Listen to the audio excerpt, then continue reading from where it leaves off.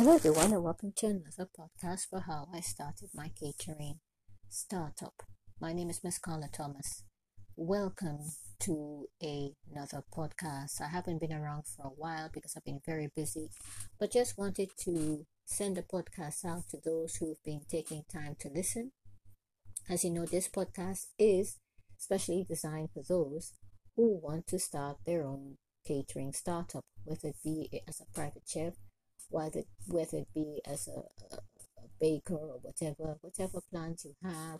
Even if you want to start up a food brand, this is the place for you. And today we're just going to briefly have another podcast today about when you've reached a stage in your startup where you want to really expand. And today we'll be discussing that. I myself have been doing my cake brand for a while, and I had to basically try and test everything before I decided to reach out confidently to other people.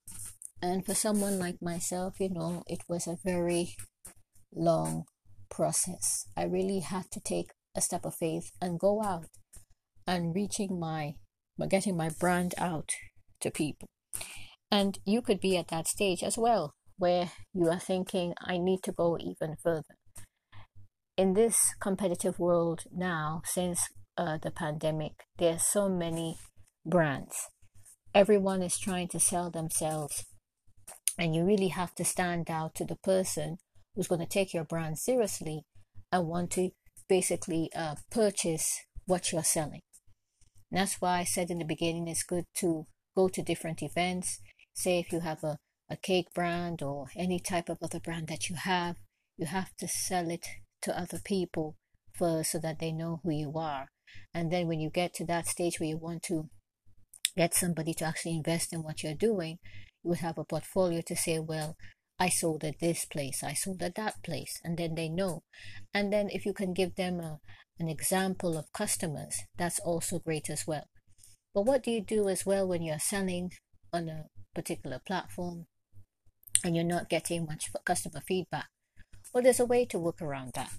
If you've had customers in the past, you could even use examples from friends and family and use them as examples for reviews. It's very easy to do because customers can be very fickle. There are so many different types of customers. There are customers that come and buy your product because they have a particular need at that particular time, and they buy your product and use it, and then they don't need the product anymore. And there are customers that value your product, and you want those type of customers that come back as return sales. These things are very rare. That's why it's so important to do a lot of market research and step out and go out and see what's there so that you'll be able to share what you have with others. So if you're at that stage in your life where you're ready to sell your product to, say, to a store or to some sort of platform, then you need to basically have a good marketing plan, have all your stuff up to date in terms of your, where you're selling. If you're selling in a ghost kitchen, something like that, that's where you're stationed. That's great. And I'm quite sure too as well, in terms of like if you're providing a particular service, if you can't do it from a home-based setting, then get a ghost kitchen, which is very easy. Ghost kitchens are very common now. I don't know, there's different rules and regulations in America for those who are based out in America, but in the UK there are many platforms, and there's a platform that I use that where I bake my cakes from, and I use that as my home base for my baking. So at the end of the day, that ghost kitchen is what I use, and that's where I go out and prepare my cakes and then ship them out for delivery. Now, if we're based in the UK and we look at Lola's Cupcakes, we saw that, as an example, this particular cupcake brand is well known in the UK.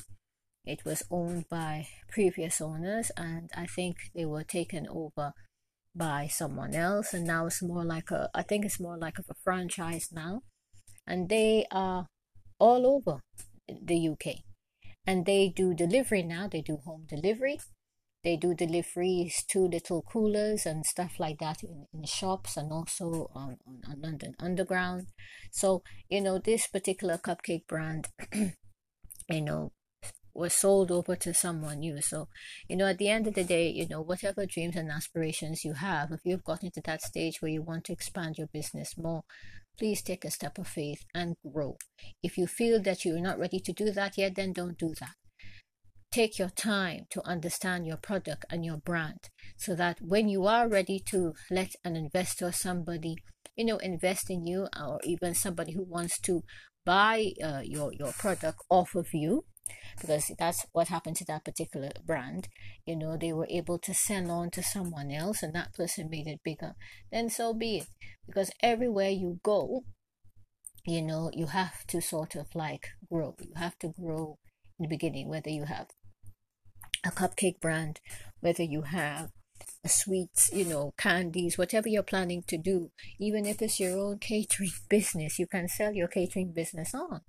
You can sell your catering business on. So it's so important that you take a step of faith and grow your brand. If you want to go further, you need to grow your brand. You need to expand yourself and grow. I hope this podcast today has reached somebody today. This is how I started as a catering startup. Please have a look at my I've got another podcast as well. It's called Mindful Eating. It's also on Anchor. Please take time to listen.